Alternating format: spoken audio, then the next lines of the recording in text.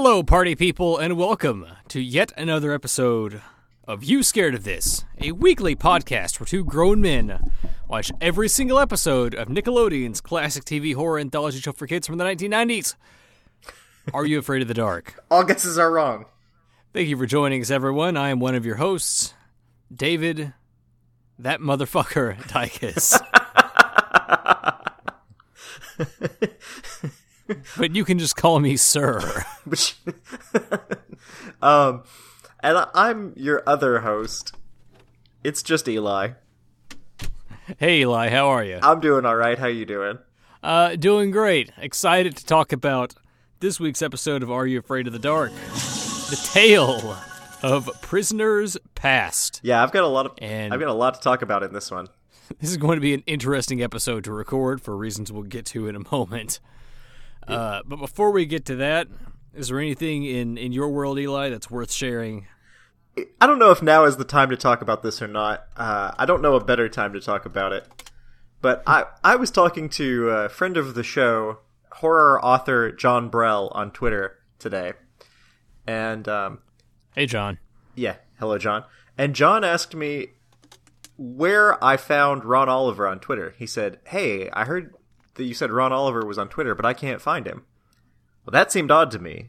So I opened up my Twitter app. I hit search. I typed in Ron Oliver's name, and the first result to pop up was the one that I was following. Now, Dykus, if you were to guess, what would you think Ron Oliver's Twitter... If you were to guess, what would you think Ron Oliver's Twitter handle would be? At Dutch Angle. That's actually... Based on this episode. Holy shit, I've got to check right now to see if at Dutch Angle is taken on Twitter. Damn. What about Dutch Angel? Wait, did you say Dutch Angel? Yeah. Damn. Both are taken. Ron Oliver on Twitter. Here's the thing. I'm about to tell you what Ron Oliver's Twitter handle is, but I can't verify that for one really simple reason. What reason is that? Well, very obviously, it's that he's not verified. Oh, he doesn't have the check mark next to his profile. Which I had never noticed. So John said, "Hey, where did you find Ron Oliver on Twitter? I can't find him." And I thought, that's odd. I typed in the words Ron and Oliver, and he popped up. But the person that I'm following, their Twitter handle is at HRHOliver1, which doesn't sound like the actual Twitter handle of, like, a famous person, right? I mean, I love Ron, but I don't know if he qualifies as a famous person.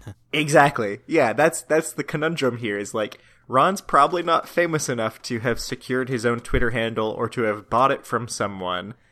I think we may be the only people in the world outside of his immediate friends and family who talk about him on a regular basis.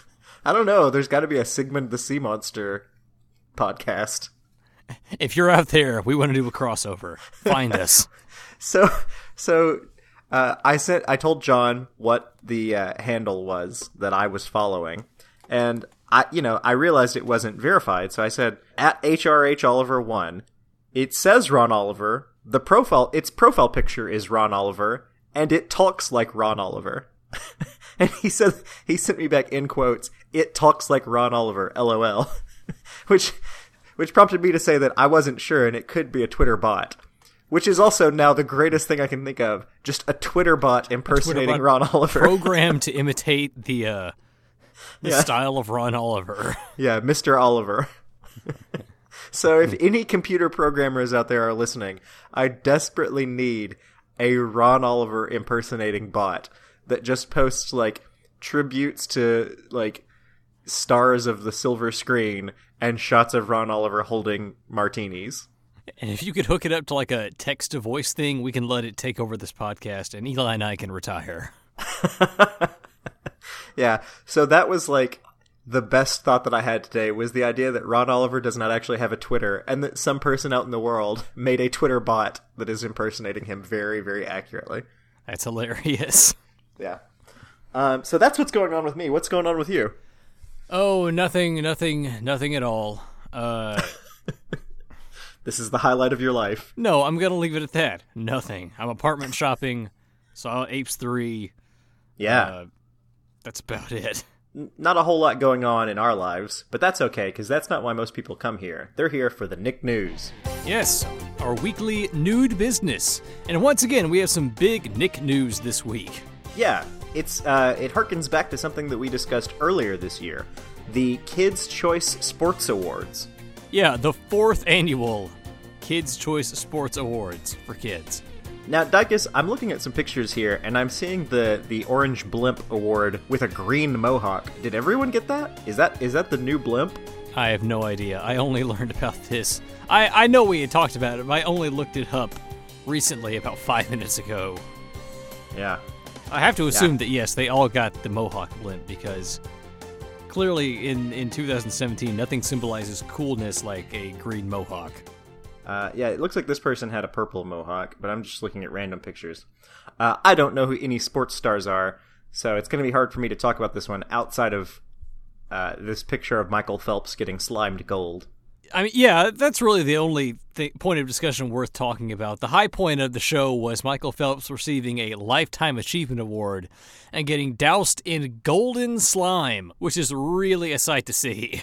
Was it last week or 2 weeks ago that we talked about the recipe for slime? I think it was a couple weeks ago. In one of the articles I read, they talked about how how popular getting slimed is among celebrities and how it's such an honor to get slimed, and that Mark Summers pointed out how on the show, getting slimed was never something that happened to the losers. It was always what happened to the winners. Like, getting slimed was an honor and an award. And Michael Phelps got... In the article I read from swimswam.com, Michael Phelps, first one I saw too, got douched with gold slime. Oh, God. Oh, wait, this says doused. I just read it wrong and thought it said douched. That's disgusting. Scratch that. Michael Phelps got doused with gold slime. I know you have that running list of things that I want to happen when I die. Yes. If you can just add... Oh yeah, I'm way ahead of you. If you can add gold slime douching to things that the coroner has to do. This guy's going to have his work cut out for him. Yeah. Yeah, Michael Phelps won the Greatest of All Time award and got doused in gold slime. And just the fact that gold slime exists, I need to know now if this is the first time that they've ever used gold slime before. I wonder that too. It looks so amazing. Like, yeah. Michael Phelps should be really, really honored if he was the first person to taste the golden slime. Here is a 2014 article from Vulture titled, "Hold on, Nickelodeon has gold slime now?" Okay, so this is an established thing. David Beckham got gold slimed in 2014. It looks like... Was it him? Was Beckham the first? Well, it looks like the first time might have been 2014, since that's all of the articles that I can find. That would have been the first sports awards. Yeah, so it looks like David Beckham and his 2 children received the gold slime honor. Yeah, I think Beckham might have been the first person to get gold slimed. Well, we're going to have to engineer a recipe for the golden slime. Well, I guess it'd be like oatmeal. I'm not going to make green slime like some sort of popper. Yeah. It's going to be oatmeal and applesauce. Gold. And, what was it, yogurt? And gold. And gold. Yeah. So I think that's the recipe right there. Do we give enough of a fuck about the Nickelodeon's Kids' Choice Sports Awards to talk about, like, who the winners were, or do neither of us care about sports? The only people I even recognized, just skimming through the list of winners, were Serena Williams, who picked up a few, Usain Bolt, and Steph Curry from the Warriors. Everybody else, I had no idea who they were, either because I don't follow a lot of sports or because I am old. Yeah, I was going to say, all of the people you mentioned are fairly, like, established sportsmen's. Yeah. I mean, very rarely do the voters in the Kids' Choice Awards, any of the Kids' Choice Awards, go for an out-of-left-field pick. Yeah, that's true. I want to see a controversial opinion from the Kids' Choice Awards. Colin Kaepernick, whoa. That was the right answer that I was reaching for and couldn't find. Thank you. Okay, whoa. Stop the presses. We have some late-breaking Nick news here in the You Scared of This newsroom. Less than 24 hours before this episode was posted, Nickelodeon dropped the first trailer for Rocko's Modern Life, Static Cling, at the San Diego Comic-Con. We asked for it last week, and I guess Nickelodeon heard us because it is now on YouTube for your viewing pleasure. Eli and I will have a lot to say about it next week, but for now, just check it out and let us know what you think. Back to the show. So, Gold Slime out of the way, do we want to dive into Prisoner's Past? We might as well go ahead and get started because this may take a minute. Yeah. So we are talking about episode 58 of Are You Afraid of the Dark? It is the 6th episode of season 5. As we might have mentioned earlier, this is a Ron Oliver joint. One of the last ones. The second to last, the penultimate Ron Oliver joint. Enjoy it while you can. And I do. And this is going to be a Tucker story. And when we joined the Midnight Society this week, this is a very character-intense Midnight Society opening. We have a lot to discuss. That's true. The very first shot was something that I thought was kind of interesting. Yeah, we see Kiki and Tucker walking to the fire. She has her arm around him in a very familiar way. Yeah, it looks like Tucker and Kiki, over the course of a season and a half, have suddenly become friends. And I feel like this is not stated outright in the episode, but I feel like the reason for this becomes clear at the end, right? Do you think she's in on it? Yeah, I think she's in on it, and she is commending Tucker, is what's happening here. I believe you're probably right. So they're walking to the fire when an angry voice is heard behind them, and Tucker makes that, oh no, I just shit myself face that he often makes when he's pulled some sort of trick. Tucker, don't move! Uh-oh. When I first heard this voice calling out to him from the woods, it was like low enough and angry enough that I thought it was Frank for a second, which is really sad. I'm back. He just comes out looking like a wild man. He's got a full beard. Yeah. Oh no, he found me. So Tucker hears his brother shouting from behind him in the woods. Gary rounds the corner chasing after Tucker, and Tucker runs off. I thought the action in this moment was really well shot. Like, we follow Tucker, the camera's in front of him, and he's running through the woods past Kiki with Gary chasing behind him. Yes, I agree. Well shot. Tucker is running to the fire, but Gary catches him and wants to know where the fuck he was when he was supposed to help Gary paint their living room earlier in the day. Yeah, Gary is pissed because this was a job they were supposed to do together, and Tucker just never showed up. As Gary leads Tucker by the collar to the fire, Kiki sort of like breaks them up and says, all right, like, guys, let's go. And we cut to the fire, where Stig... Oh, yeah. is wringing out a very, very wet sock. He's barefoot, and he is wringing out a wet sock. Stig is roasting his socks over the fire as if they're marshmallows. He's got them like hanging on sticks, like an old 20s hobo or something. One of them he's wringing out, and it is just like pouring buckets. And Betty Ann or Sam one says, yeah, I hate it when... I step in water. Yeah, I hate it when I step in water. And Stig says... Who says I stepped in water? Ew! Let me ask you a question, Dykus. Did Stig nut in that sock? I mean, it's a sock. There's a liquid in it that we can confirm is not water. That's all we know at this point. There's so much of it. It occurs to me now that we never actually see him barefoot. He could be wearing 2 socks. Now that would be a twist. Yeah, so he's got this sock, which we assume is off of his foot. And I'm just wringing out. I'm going to cut this part. I'm wringing out nut from it. Like it's still fresh. It's still liquid. Why did he bring it with him? So Stig is wringing out this wet sock that the girls assume, I guess he stepped in a puddle, and the implication here is that he sweats a whole lot. And they're both disgusted by this and run off, as they often do with Stig. They run into Tucker and Gary, and this is when Sam says, I'd love to. Gary has no idea why she's saying this, but before he can get an answer, Tucker dives straight into his story. Tucker says, of course, that his story is about 2 brothers who don't get along. He says that maybe the reason why they don't get along is just because they're so different from each other, which, like, duh? Yeah, that's why most people who don't get along don't get along.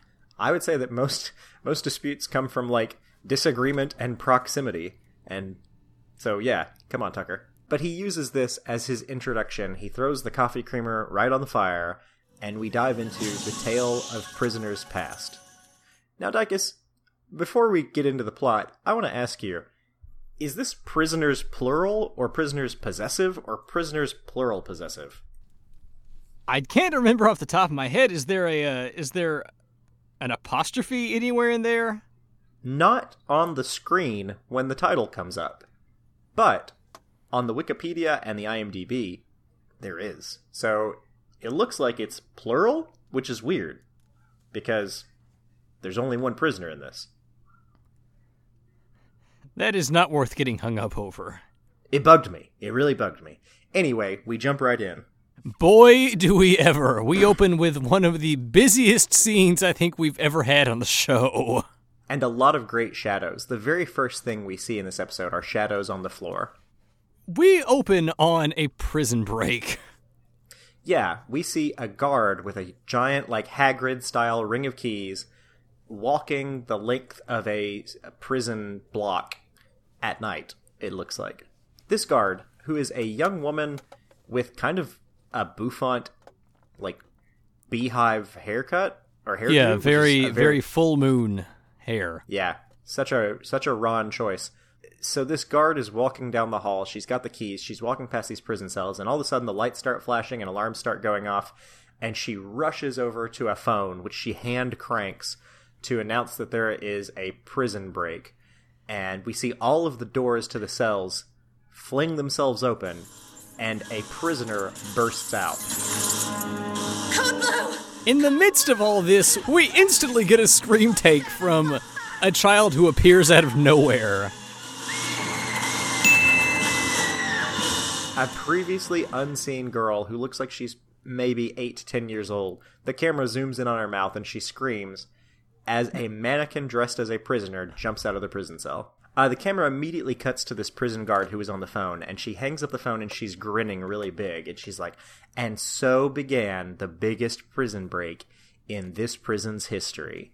And we zoom out to see that she is a tour guide leading a bunch of middle and high school kids through this prison.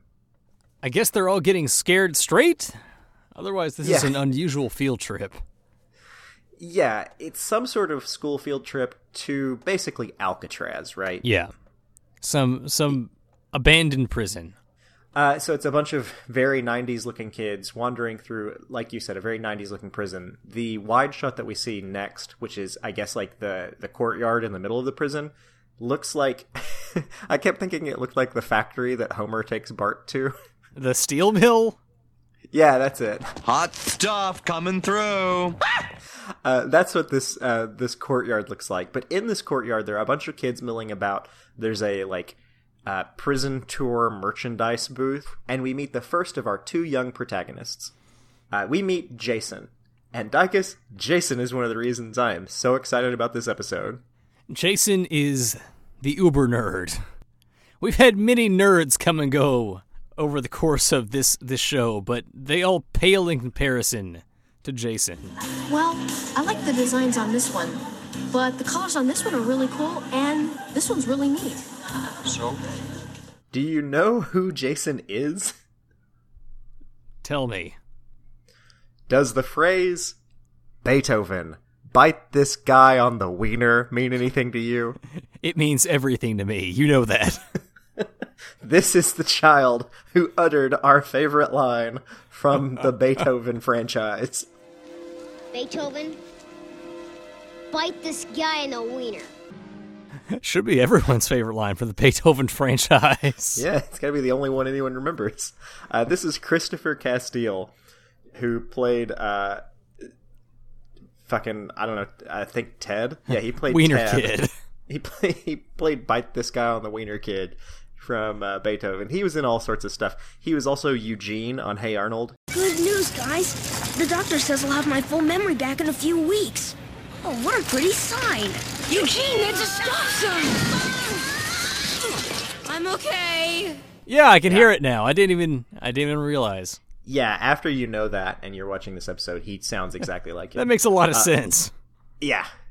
I was on his IMDb page. We'll get back to the episode in a minute. And under personal details, it has listed other works. and he had a biography come out in 1996, which, like, he would have been 16 This at the time. age! He would have been 16 at the time, and he wrote, I guess it's not a biography, but he wrote the book, Being You is Most Definitely Cool.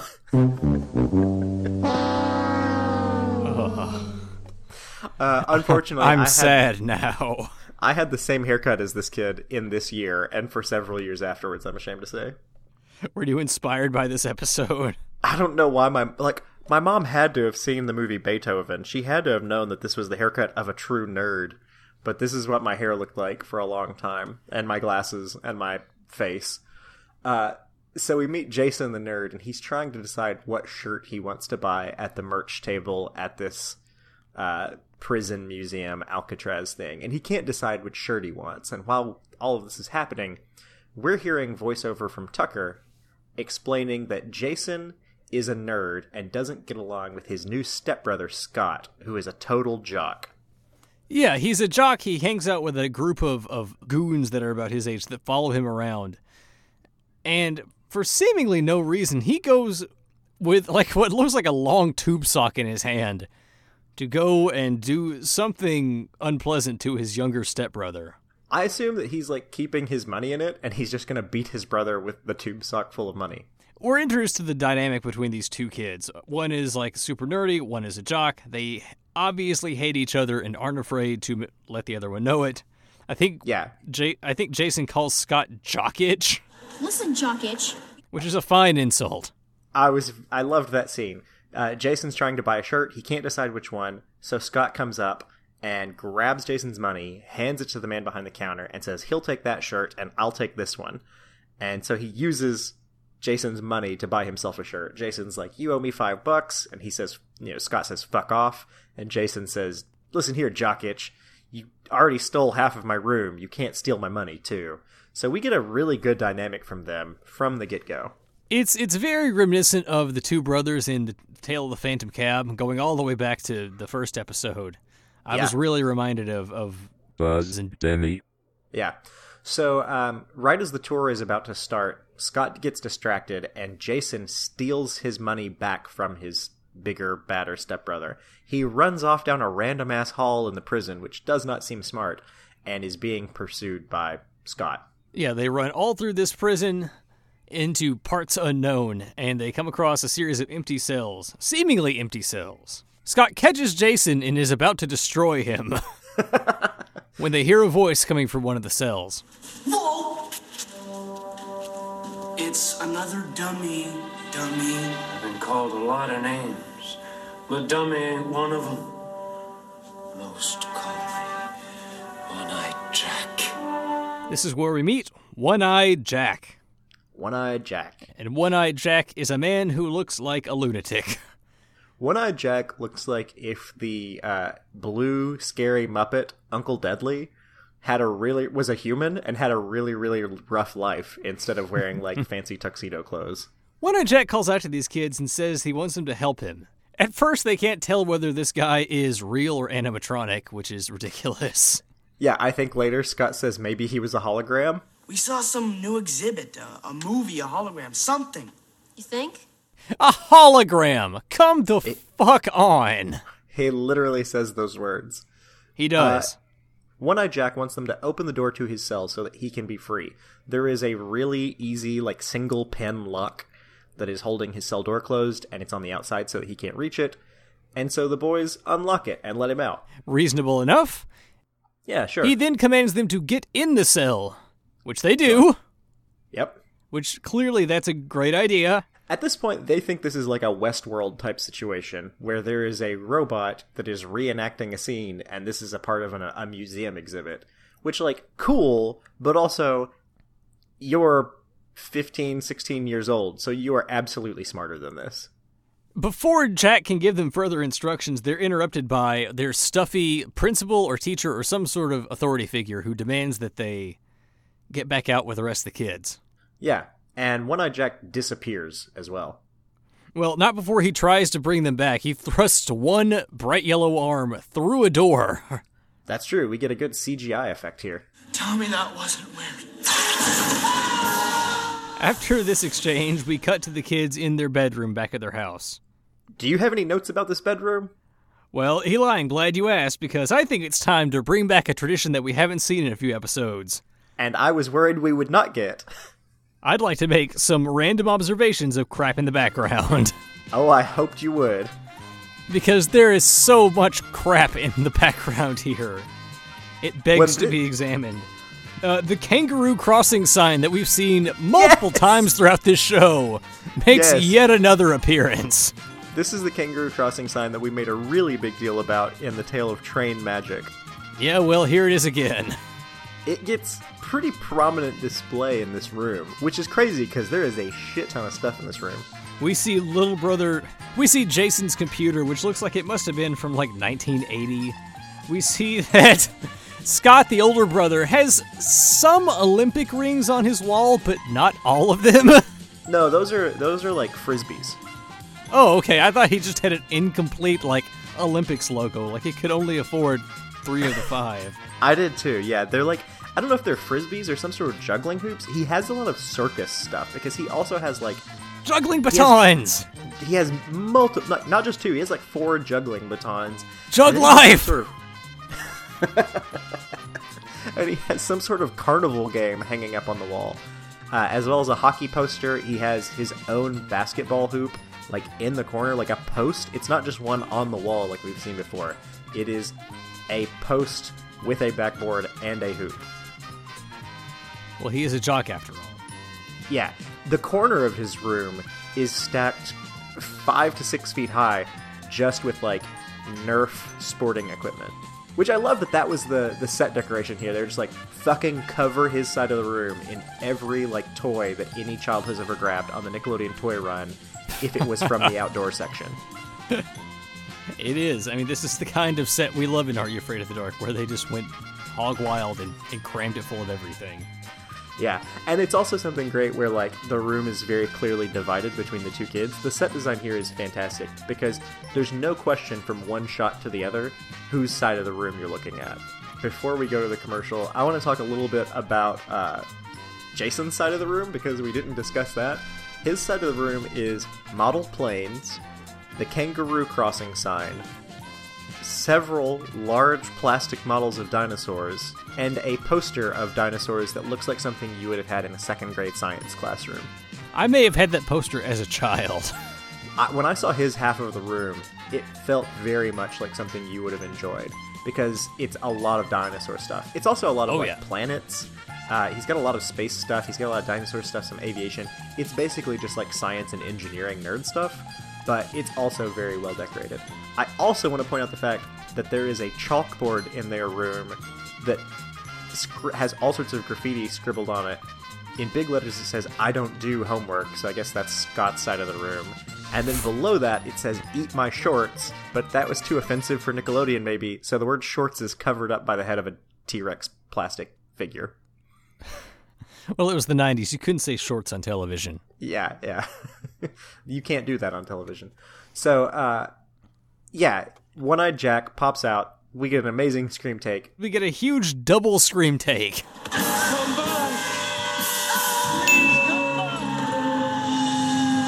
Oh, wait, no. We missed a detail that I also wanted to talk about. So, is it an observation of crap in the background? Because I think we've made enough. No, well, kind of. The boys are getting ready to go to bed, and Jason hears a noise. He's looking for Scott, and he can't find him. And he hears a sound in the closet, and he thinks, oh, Scott's hiding in the closet. And when he gets to the closet door, Scott appears behind him. This is one of those really great horror tropes where you think that there's a person in front of you, but they're behind you, so what's that thing in front of you? And the brothers both get scared. Scott picks up a baseball bat. He, arms himself before this ghost pops up. I'm 90% sure that it's one of those baseball bats that had the thing inside of it that made the loud cracking sound whenever you swung it just right. Do you remember those? I do remember those. I'd forgotten about those until he lifted that up. He holds up this baseball bat like he's going to beat the shit out of a ghost. And it's definitely, I'm 90% sure it's that bat. And I was like, oh shit, I forgot those were a thing. Those were so cool. So I was really excited just to see that sweet-ass baseball bat. And it is at that point that we go to the commercial. Let's What's that sound? Sounds in the bat. Wow. Sound swing bat is the hottest thing. There's a home run sound in every swing. Whack it, crack it, best of all, it makes that sound without the ball. Awesome. Cool. The sound swing bat. The harder you swing it and snap it around, the louder you hear that home run sound. The sound swing bat, the bat with the sound built right in, new from Aviva Sports. We cut back and we get what was, of course, my favorite line of the episode. One of the brothers saying, No, it really happened. It wasn't a dream. It really happened. Yeah, their parents burst in. The brothers are screaming. After this, we get a scene that is, again, a callback to something we've seen in many episodes, or at least a few episodes in the past. I was so glad that they brought this back. The exposition dump via microfiche. They look at some microfiche and discover that One-Eyed Jack was a prisoner who tried to break out of the prison, disappeared, and was never seen again. Yeah, so it's assumed that he escaped and was never found, and that's why the prison closed. The prison closed because it was supposed to be unpenetrable, and One-Eyed Jack escaped. They also find out that One-Eyed Jack's daughter is still alive, and they find out where she lives in town, and they decide to go visit her. Then we get a almost shot-for-shot recreation of the microfiche scene from Tale of the Dream Girl. Yep. Not Dream Girl, Prom Queen. Prom Queen, yeah. Where they think that the ghost is sneaking up behind them. They look through the bookshelves and they see someone in, like, prison stripes, and it turns out it's just the librarian telling them that she's going to throw them out if they don't shut up. Well, you'd better be, because if you two don't keep it down, I'm going to throw your butts out of here. Yeah, Jose Prendez points this out in the Campfire Companion. It's the exact same scene. With one minor difference, which is in Prom Queen, it's a old lady librarian, and in this scene, I thought she was kind of good looking. I was not paying attention. Anyway, that's the only difference. So the boys have decided that they need to go talk to One-Eyed Jack's daughter, who's now an old lady. And she is not happy to see them. Apparently, she gets a lot of unsolicited attention being the daughter of One-Eyed Jack. Which... Yeah, this scene... Are people really that interested to talk to the daughter of a criminal? I guess kids back then were bored. Like, she's an urban legend, you know? Yeah, I guess so. But they go to her house, and they knock on the door, and they say, hey, we just want to ask you about One-Eyed Jack. And she comes out waving 2 canes. She has a cane in each hand. That's how old she is. She's waving both her canes, and she's going, oh, I see. You wanted to get a laugh at One-Eyed Jack's daughter. Where's your eye patch? You're supposed to have an eye patch like all the other kids.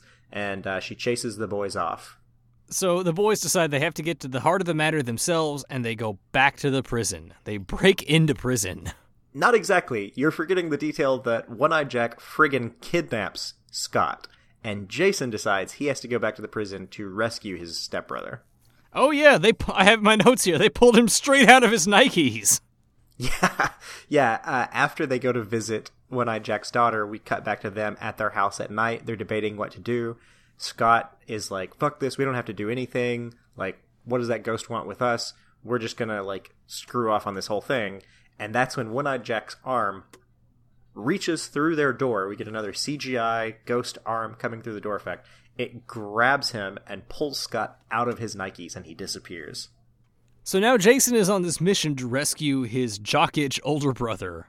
He sneaks into the prison, which is surprisingly easy because the ghost seems to be magically opening all of the doors for him. Almost as if the ghost wants him to go there. Yeah. He sneaks in. It's very spooky and creepy on the inside. We get a lot of Dutch angles. We get a lot of shadows. It's a very atmospheric break-in scene. And he goes back down to where they had freed One-Eyed Jack. I have here, we get an insane off-the-shoulder shot in the prison where the camera rotates a full 90 degrees. You may get motion sickness watching this climax. Yeah. But once Jason makes it to his brother, he finds Scott asleep on the bed in One-Eyed Jack's prison cell. The boys both find this weird. It doesn't make sense to them that One-Eyed Jack would want to bring them back after they've set him free. Like, why does he want them in the prison? Now, I'm not, again, I should clarify, I only got to see this episode once before we reviewed it. I don't remember what exactly happens, but I think One-Eyed Jack, is this where he instructs them to examine the toilet? Does he instruct them to, or do they just figure it out on their own? I don't remember. It's the rat. There's a rat. So the boys are locked in One-Eyed Jack's prison cell, and there's a rat that scurries by them, and it runs behind the toilet. Scott is grossed out by this, but Jason, being the nerd, figures out that if the rat snuck behind the toilet, there must be a hole back there that he got through. Jason says, One-Eyed Jack escaped from this cell, so if he could do it, we have to do it. And there has to be a way out. Maybe it's behind the toilet. So big buff jock Scott picks up the toilet and moves it out of the way. Lo and behold, there is a tunnel behind it. The boys start crawling through the tunnel. I had a sudden rush of nostalgia wash over me. I immediately remembered what was about to happen. I actually remember this episode in the moment where One-Eyed Jack's daughter is yelling at them, because it was such a dramatic and stark scene. But this is a great shot of them crawling through this tunnel. It had to have been filmed where they made half of a vent. They cut a vent in half so that the boys could crawl through and the camera could be on them. And so you're seeing it from the side, they're crawling from the left side of the screen to the right, when all of a sudden they come face to face with a friggin' corpse. A skeleton wearing an eye patch. Yeah, and its other eye looks all fucked up and scary. I mean, we talked about how scary One-Eyed Jack looked as a ghost, but as just a corpse, as a decaying skeleton, he is even scarier. And I believe we get one last scream take when the boys discover this.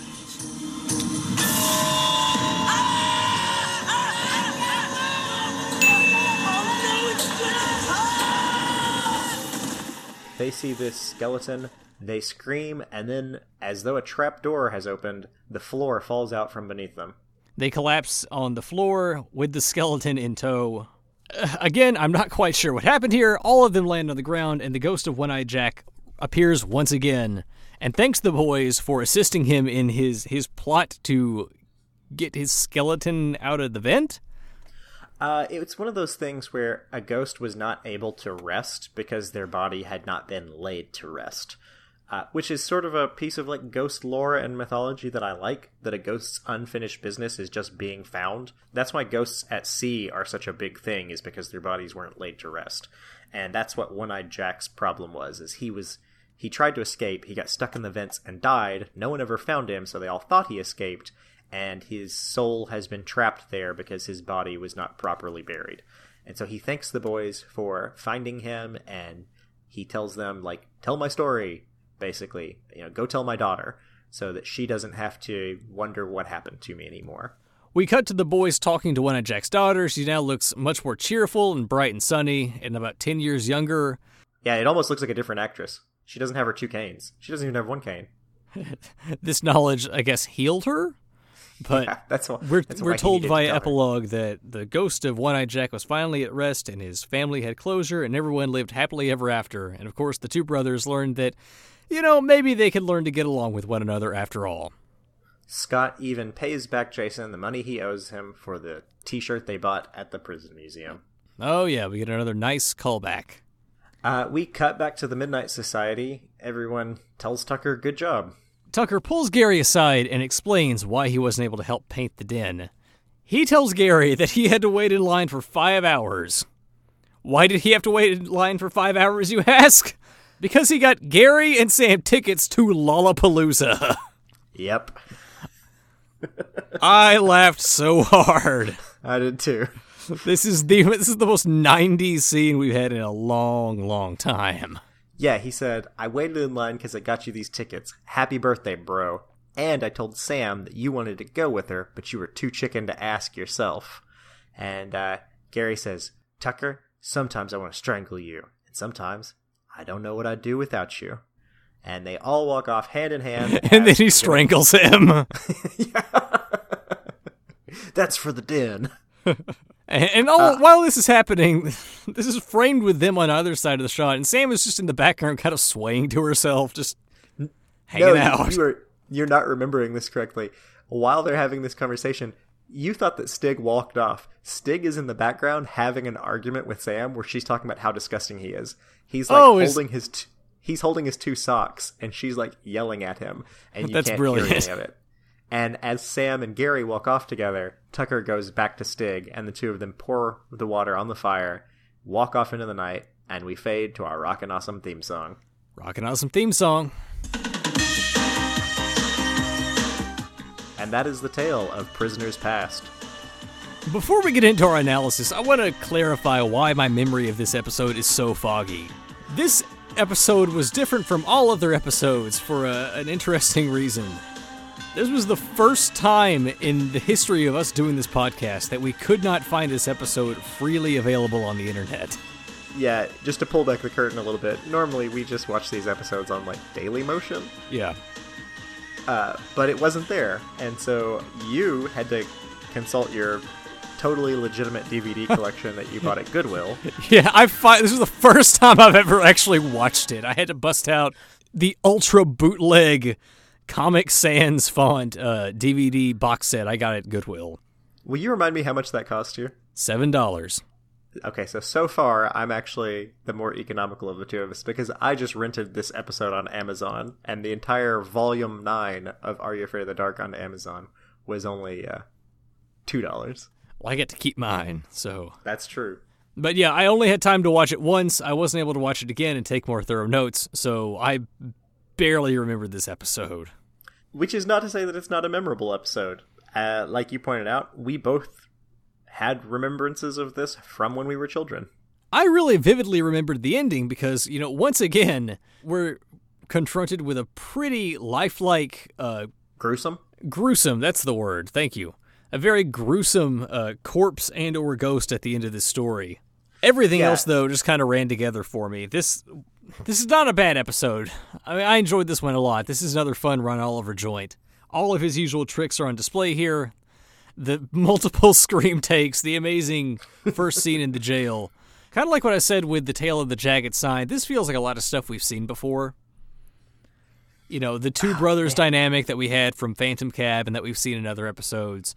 The ghost with unfinished business. That's not to say it's bad or anything, but this felt like Are You Afraid of the Dark? They're venturing into very familiar territory. You, Eli, had a lot more praise for this episode, though. What'd you think? Before we did this recording, I was very excited about this because I was so excited to talk about their bedroom. This felt like, you're right, this felt like a bedroom from season 1, where we got to be really excited about just like how much shit is in the room. I haven't seen a room like this in a long time, and that did make me really excited. I paused this episode multiple times when they were in the bedroom. I've talked in this episode a lot about all the stuff that was in it. I thought that was great. I loved that the kid from Beethoven was in this, given how much you and I quote that. I loved that we basically got the quote from Space Jam. I love that Ron Oliver was directing this and there were so many scream takes. I love that there were two young women. Like, these are not, in my memory, whenever there's a woman with a beehive hairdo and like 60s looking horn-rimmed glasses on Nickelodeon, she's supposed to be old. It's supposed to be like your great aunt Greta or something who pinches your cheeks too much. Both of these women are like our age when this is filmed, it looks like. They both look like they're early 30s, but they're dressed like old women. So I just loved the style of this episode. I was really excited to talk about it. That being said, let's just go ahead and ask the question. I feel like we've really analyzed this episode throughout the synopsis. Let's just cut straight to the chase. Yeah. Eli, you scared of this? I'm going to say yeah, because this episode does have a good, solid ghost story to it. What it does right is that it doesn't complicate things too much. We've had so many episodes where it tries to do something weird or it tries to do too much. The Tale of the Chameleons left us scratching our heads. There were so many questions about what the rules were there. The Tale of the Mystical Mirror, we couldn't figure out why she had to turn them into dogs, where that was coming from. There were so many unusual things in some of the recent episodes where there just wasn't a lot of sense to it. But this is a really straightforward plot with very clear rules. A prisoner tried to escape from prison and got stuck in the vents and died, and his spirit is haunted by the fact that his body was never recovered, and so he haunts two children into solving his unfinished business for him. Those kids have to sneak into an abandoned prison at night and crawl through a vent and find a corpse. That's a great ghost story. Like, this is one of the best, most traditional ghost stories Are You Afraid of the Dark has had in a long time. It's not super complicated. It's not brilliant. It's not genius. But if your kid's sitting around a campfire telling stories, this is one of the most authentic stories there. And then on top of that, they've layered, some wonderful Ron Oliver stuff. But just the core of this is a story that would have fucked with me as a kid. Like, it plays by the rules of ghosts, and it's the sort of thing I would think about when I was in bed at night. That's a good point. It is not quite as high concept as some of the last few episodes we've gotten. Yeah, and there are better episodes. There are better episodes that are also high concept. I'm shitting on the ones that they get complicated and it doesn't work out. I think Dark Music is an episode that has a fairly complex villain in that it's not something you see a lot in traditional children's horror, and it has some complex rules to it, and it does it perfectly. This episode is not that. Episode is an episode that is simple, and it is for the best. Yes. What about you? Are you scared of this? I will give this a soft yes, mainly just for the scene at the end with the reveal of the skeleton. For all the importance placed on the ghost in this episode, that really is the scariest part, just seeing this very realistic skeleton, and it builds up to that crescendo really well. That's another thing where if you see it as a kid, I know we talk about, watching these as a kid versus watching them as an adult, but like, you're forced to think about how that person died. This is a guy who starved slowly to death and rotted away in a ventilation shaft with no one to hear him or help him, which is scary. It's horrifying. Oh yeah. One-Eyed Jack himself in ghost/corporeal form is creepy, to be sure. Yeah, he's a bony, emaciated dude with a wispy beard. Yeah, that is enough for me to give it a soft yes. I'm not going to lose any sleep over it, but yeah, it's a good skeleton.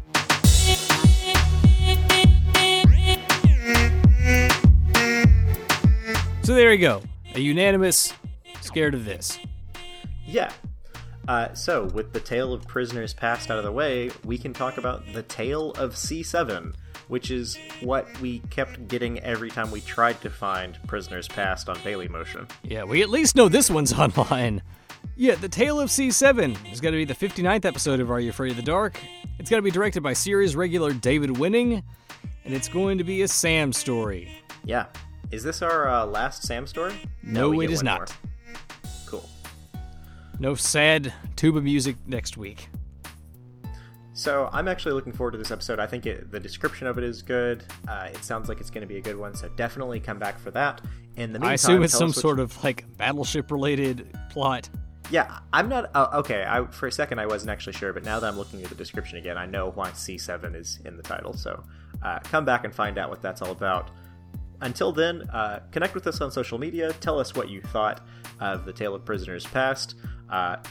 Try and communicate with the Ron Oliver Twitter bot and let us know how that goes. You can find us all over the internet. We are on Facebook at facebook.com/YouScaredOfThis. Our Twitter is at YouScaredOfThis. You can find all of our back catalog on SoundCloud for as long as SoundCloud exists. SoundCloud.com/ which may not be long. Yeah, if our catalog goes down for a week, you'll know why. SoundCloud.com/YouScaredOfThis. And as always, please remember to like and subscribe and maybe give us a review on Apple Podcasts and Google Play. Yes, so thanks for joining us, and we'll see you next week for the tale of C7 when you sank my battleship. I hereby declare this episode of You Scared of This closed. Insert joke about cumsock.